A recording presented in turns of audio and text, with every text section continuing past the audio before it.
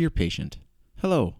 My name is Dr. John Keenan Fanning, and I am here to talk to you today about opioid use disorder. This podcast is here to give you the knowledge to help yourself, and in this episode, I want to explain what naloxone is and how it works. Before I start, I want to remind people why naloxone is such an important medication.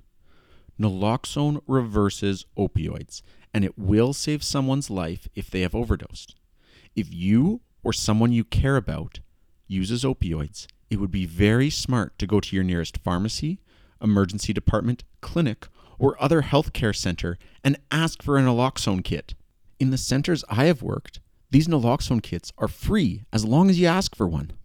Now that we have talked about what naloxone is used for, let's talk about how it works. Naloxone binds to the same part of the brain as other opioids. While it binds to the same part of the brain, unlike other opioids, it has no effect on this part of the brain once it binds. So how does this reverse the effect of opioids? Well, as I said before, it binds to all the same areas of the brain. And in fact, it binds to this part of the brain so well that it will kick out other opioids from the brain. This means that when you give naloxone, the naloxone goes to the brain. Next, the naloxone kicks out the opioid that was causing the overdose. And finally, because naloxone has no effect, as long as that naloxone is present, the other opioids cannot bind to the receptors in the brain, meaning they have no effect, and these opioids are rapidly reversed. This all works because naloxone binds the same place as other opioids, and is how this medication works as a life-saving rescue medication. I will again mention here that this medication should be used if someone has overdosed on opioids. So let's say you find someone who has overdosed. You are prepared, so you give them naloxone and they start breathing. First off, good job. You really did just save someone's life, and you should feel very proud of that. This is something you can carry with you for the rest of your life. But let's go one step further. After you give naloxone, where has the opioid that was causing the overdose gone? Well, naloxone is in the brain currently. That other opioid that was causing the overdose is still in the body. It's just waiting for the naloxone to leave.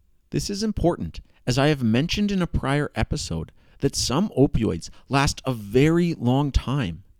Some last longer than naloxone.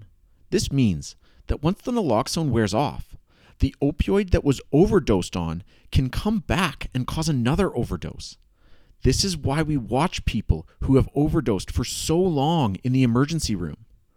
I mention this because if you can save a life with naloxone, you can go one step further and suggest to the person to still seek help at an emergency department or other health center.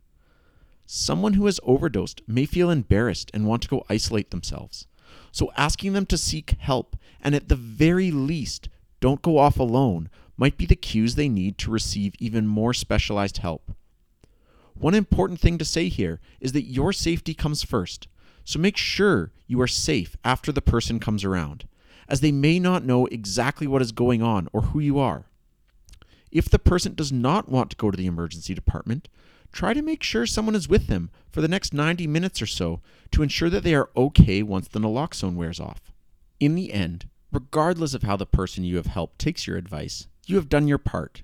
You have done the right thing and you have saved their life. You should absolutely feel proud of this. It is not your job to make them seek help, but if they are willing to listen, it could be a great opportunity to connect them with the healthcare team. I hope this information helps you understand how naloxone works and why it is so important.